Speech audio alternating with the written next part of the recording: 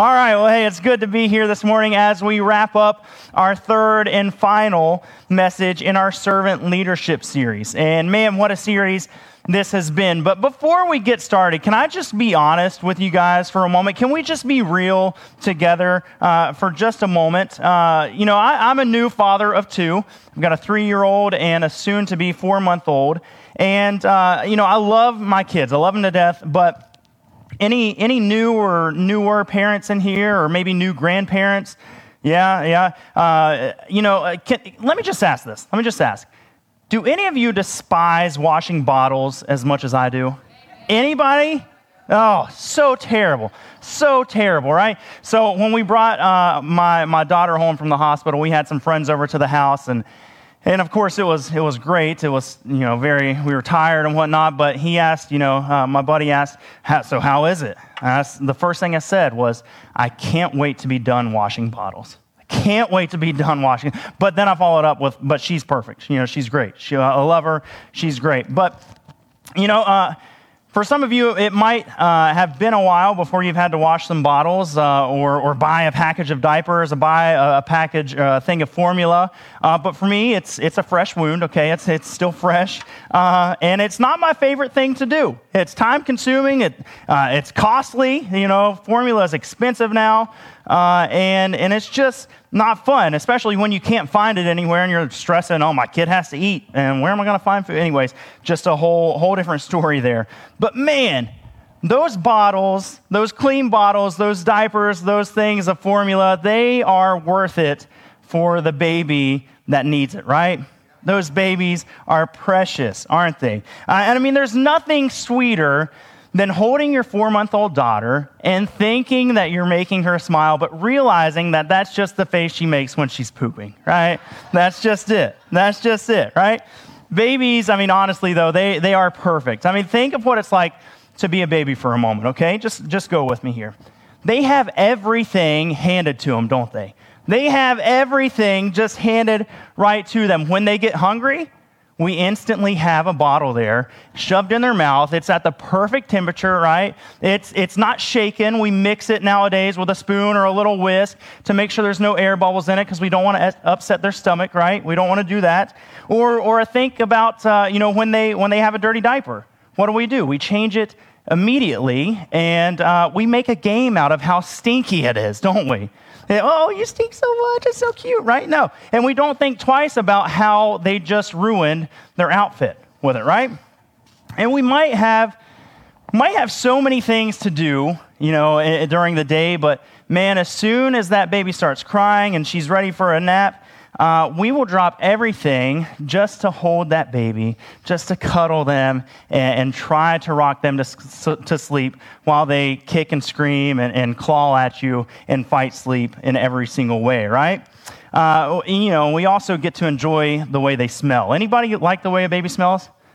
Yeah, okay. If you haven't noticed the way a baby smells, I encourage you to put that on your bucket list. Just be careful about how you go doing that because you might end up in jail. So there's your warning, just for that. But, think about it. To be the center of attention, no matter where you go, no matter who you're around, it's a pretty nice place to be, right? To have everything just handed to you is a pretty cushy place to be. Think about it. A baby, we're talking 12 months or younger, just having life handed to them. The clean bottles, clean butts, and all. Just lounging around is a pretty nice place to be. In fact, oftentimes when we see a baby, we don't even have to see them. They could just be asleep. But we often might think to ourselves or say out loud, man, they are just living their best life. They are living the good life. Anybody can relate to that? Yeah, you probably all said it before. And so in a way, these diapers, these bottles, this formula, it kind of represents what the world would call the good life, right? A life where you are served, where every single one of your needs are met, and you can just relax. You can just relax and live your life. It goes for adults too. If you're staying in a 5-star hotel and you got a robe on, that you don't have to worry about, and you got room service at the snap of a finger, man, that means that you are at the top. You are successful. You have made it, right? Or if you're a 6-month-old baby who always has all eyes on them and every need met by others, it means that you are living your best life. You've made it, right? And this kind of rich and lavish lifestyle where all your needs are met is what the world has always said should be the motivational driving factor in our life. But that's not what we see in John chapter 13, is it? And that's certainly not what we see in the life of Jesus. I mean, Jesus, he took everything the world says is important and he flipped it upside down. He flipped the script. He said that the last will be first and he said the first will be last and the last will be first, right?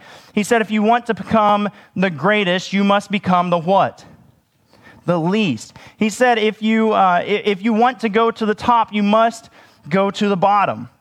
And in Mark's Gospel, chapter 10, verse 45, Jesus said, "For even the Son of Man came not to be served, but to serve, and give his life as a ransom for many." And so when we choose to follow Jesus, when we choose to follow him and trust him with our lives, he does not call us to a life of the rich and famous, does he? He doesn't call us to a life where people serve us and where our needs are met, right? He doesn't call us to that. He's called us to a much different life. In fact, a life that is on the opposite end of that spectrum. When we choose to follow Jesus, we are called by him to a life where we take a towel and we bend a knee. And he wants this to be a place in our lives where we serve other people, where we are the towel bearers and we are the foot washers. So, as I said, this is the final message of our 3-week series and titled Servant Leadership. And we've been going through John chapter 13, and we have been observing this the most vivid picture of Jesus, of our Savior. And it is one of the most countercultural passages in Scripture throughout the entire Bible, because in it, the highest is now serving the lowest. The Creator is now serving his creation, and the one who possessed everything has now made himself nothing. And so today we're going to see what Jesus, what he came to do, and that is that Jesus, he didn't come to just take a towel and bend a knee, but he came to carry a cross. And he's calling us to do the same. So as I said, we've been looking at John chapter 13, section by section, working our way through it. And we've been watching Jesus in this upper room with his in an unknown house with his disciples. And it's late Thursday evening. And within 24 hours, Jesus Christ, he will be dead. He will be crucified and he will be dead. And from Luke's gospel, we know that Jesus has been spending these last few moments, these last few hours with his disciples, discussing with them, kind of drilling in this lesson that they should be serving the world, whether the world deserves it or not.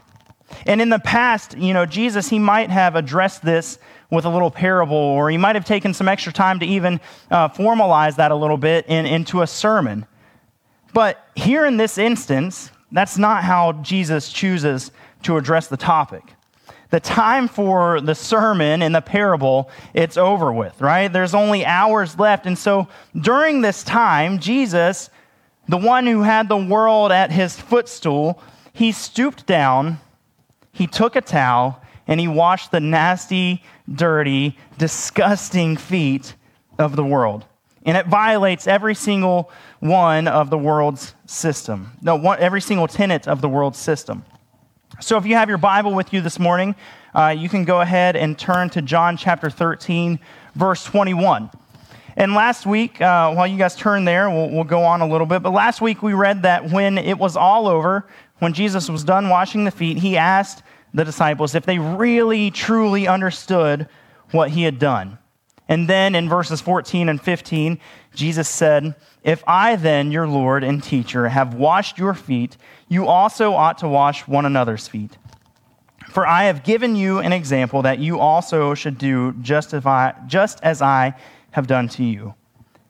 Jesus, he has come and he has humbled himself to the role of a servant. He has lowered himself to an unimaginable place in order to serve these men. And then he tells them, now it's your turn. Now you go and do the same, right? And that brings us to our conclusion here at the end of this incredible chapter, starting with verse 21. John writes this. He says, after saying these things, Jesus was troubled in his spirit and testified, truly, truly, I say to you, one of you will betray me. The disciples looked at one another, uncertain of whom he spoke. One of his disciples, whom Jesus loved, was reclining at table at Jesus' side. So Simon Peter motioned to him to ask Jesus of whom he was speaking. So that disciple, leaning back against Jesus, said to him, Lord, who is it? Jesus answered, it is he to whom I will give this morsel of bread when I have dipped it. So when he dipped the morsel, he gave it to Judas, the son of Simon Iscariot. Then after he had taken the morsel, Satan entered into him. Jesus said to him, what you are going to do, do quickly.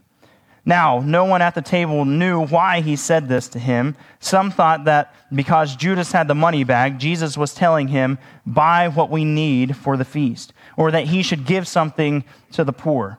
So after receiving the morsel of bread, he immediately went out, and it was night. It was night. It was night. It might kind of seem odd that John ended this section of Scripture with those three words. It was night. But there is some significance here. I mean, right, John, we eat dinner at night, right? So obviously it's night if we're eating dinner. But let's think about this just for a moment. Jesus, the light of the world, he has just washed the feet of the disciples, even the feet of Judas. And in less than 24 hours, he would lay down his life for them on a rugged cross. It would become the greatest act of redemption ever accomplished in the history of the world. You know, it was night.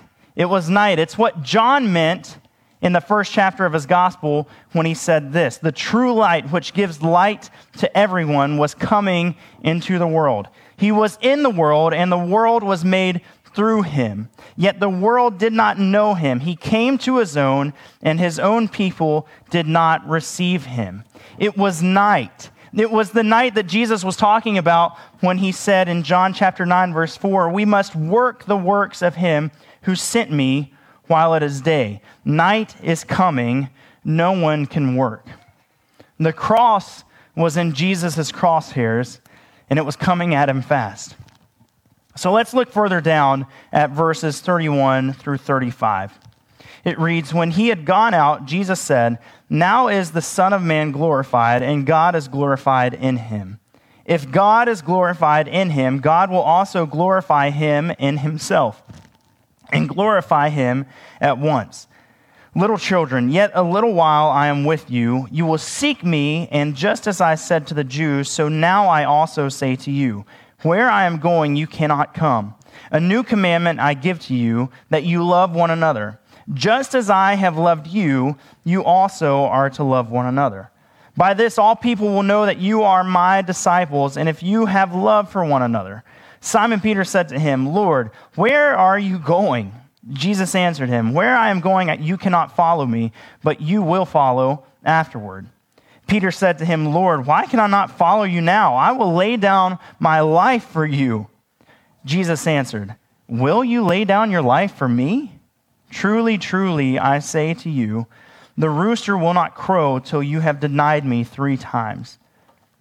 And so to finish up this series, I want to share 2 final comments about servant leadership from this passage. And the first is that servant leaders will serve anyone.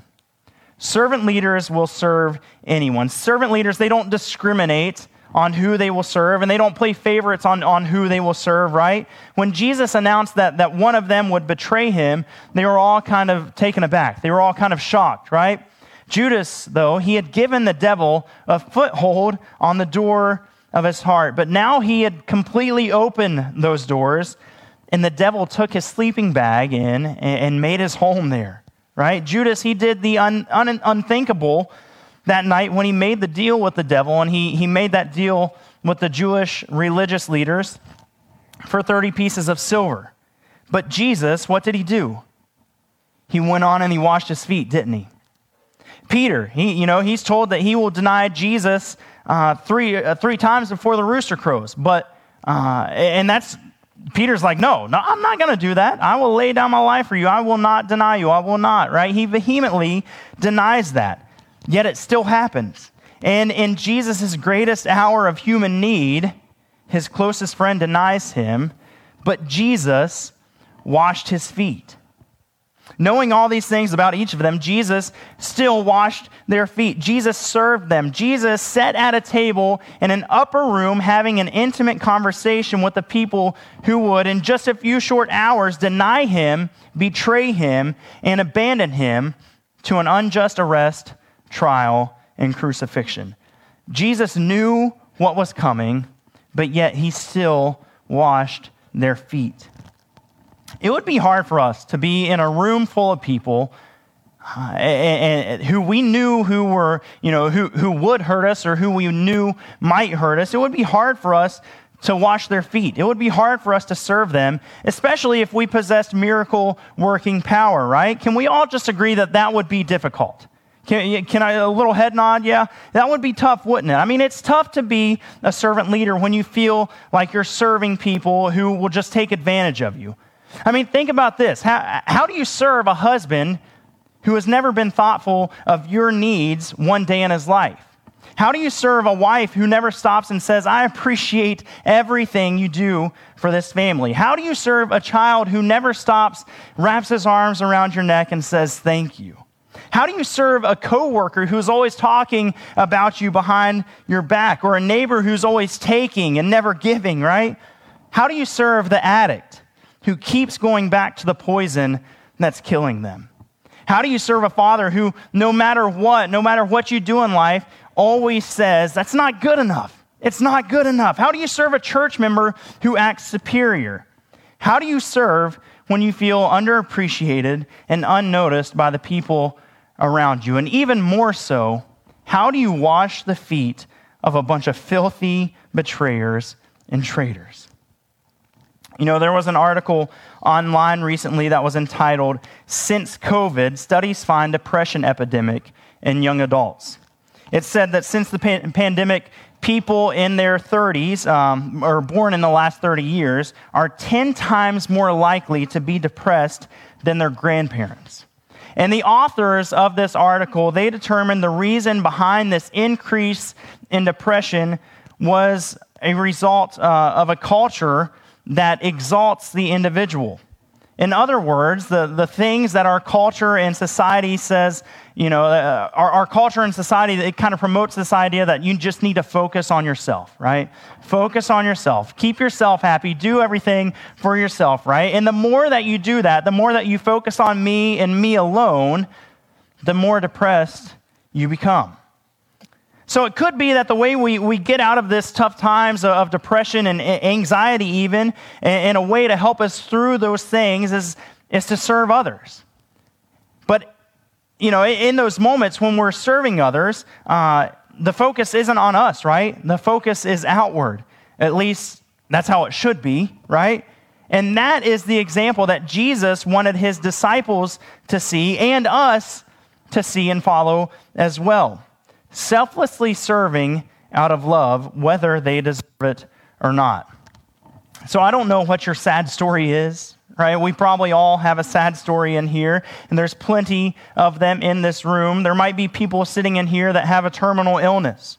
And some of you might feel that you're overworked at your workplace or at home, right? And some of you aren't worked at all because you're out of a job. I don't know what your story is, but know that within 24 hours that Jesus knew he was going to be killed, he still served. He still served. Even though he had his own problems, he still served. Servant leaders will serve anyone, even when a cross shadows their future. And that leads me to the second and final point, and that is servant leaders take love to the next level. Loving one another wasn't a new command at that time. It was as old as God's people. And God told them way back in Leviticus chapter 19, verse 18, to love their neighbors as themselves. So why does Jesus say a new command I give you? How was this new? Well, here's how. The old command, it brought your neighbor up to your level, right? It brought them up equal with you. If you had food and they didn't, well, you gave them some food, right? If they needed a place to sleep, well, you would give them a place to sleep and you would let them rest there. The old commandment was basically treat others how you want to be treated. Treat them like you want to be treated. But the new commandment put your neighbor up higher than you. It elevated them up above you. So if your neighbor needed food, yes, give them bread, but also give them meat. If your neighbor needed a place to sleep, yes, bring them into your house, but not to sleep on your couch, but instead sleep in your bed and you sleep on the couch. Take love to the next level. This was the new commandment. Can you imagine what this church would be like if we had a culture where we were serving people all around us in this church and in our communities with the kind of love and genuine concern that Jesus calls us to? What if everything we did as a family and everything we did as a church, both big and small things, we did with the needs of others in mind? You know, Mother Teresa, the Catholic nun, she's one that gave herself, her life to serving others. She once said this: there are many people who can do big things. There are very few people who will do the small things. And I love the prayer that Blaise Pascal he wrote, and I think it would benefit all of us if we committed it to memory. And it says, Lord, help me to do great things as if they were little, because I do them with your power. And help me to do little things as if they were great, because I do them in your name. Great things as if they were little because of his power. Little things as if they were great because of his name. When we understand God and we understand what Jesus was doing in the upper room here, we see that he isn't impressed with the things that the world is impressed with. Instead, God, he desires a bent knee. He desires a bowed head. He desires the broken heart, and he desires the humbled spirit. Those that lower themselves so others can be exalted. We need leaders. We need leaders, right? We need servant leaders. Our world needs them. Your community, our community here needs them. We need them here in every area of our church. We need everyone to step up to the line and raise their hand and say, Lord, use me for your glory. Use me wherever you want me. I just want to be your vessel. Will you do that? Will you step up and pray that prayer? Let's be willing. Let's be willing to serve anyone, no matter where they are, no matter what they've done, no matter what they will do. Let's serve anyone, and let's take love to the next level. And so in closing, maybe you're here this morning and you want to make a decision to place your faith in Jesus Christ. Maybe you've never done that before, and you want to lay your motives aside and fully put your trust in Jesus Christ. If you want to do that this morning, we want to provide this time of response for you to do that. But first, we're going to partake in the Lord's Supper, and we truly believe in that here at Gateway, and we do this each and every Sunday. And so the way that's going to look these next few moments, you can make your way to one of these stations in the front or through the double doors in the back. You can go there on your own time, grab some emblems, take them back to your seat, and take those on your own time. And after a few moments, the band, they will lead us in a time of response with another song. And so if you have a decision to make during that time, I'm going to be right up here in front. I'd love to talk with you about whatever that looks like. I'd love to pray with you. Whatever it is, if you want to talk about your relationship with Jesus, then I would love to do that. But like I said, I'm going to pray, and we're going to go into communion in a time of response. So whatever it is, if the Lord is moving you to respond in some way, I encourage you to do that. So let's pray. We'll enter into our time of communion.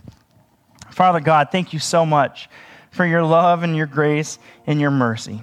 God, I thank you that through this series we have learned how to live more like you. And I know that's such a vague statement, but Father, remind us that you didn't come to be served. You didn't come down here to receive things, to have every need met. Instead, you humbled yourself, even humbled yourself to the cross. You took our sin, you took our shame, you took our debt, and you canceled it. So help us to live that servant life as you did. Not looking inward, not looking at ourselves, but looking at others to serve them in any way that we can. And Father, I can't help to think that there's some kind of connection between Romans 5:8, where you tell us that while we were still sinners, you died for us. And while the disciples, while they would betray you, while you knew they would betray you, you still washed their feet. And while we were still sinners, you still washed our sins. So Father, I thank you for that this morning. I thank you for your blood. I thank you for your grace. I thank you for your body, your mercy, everything that we have because of you. I thank you for it. In Jesus' name we pray. Amen. At this time, we invite all believers to go to the tables and observe communion.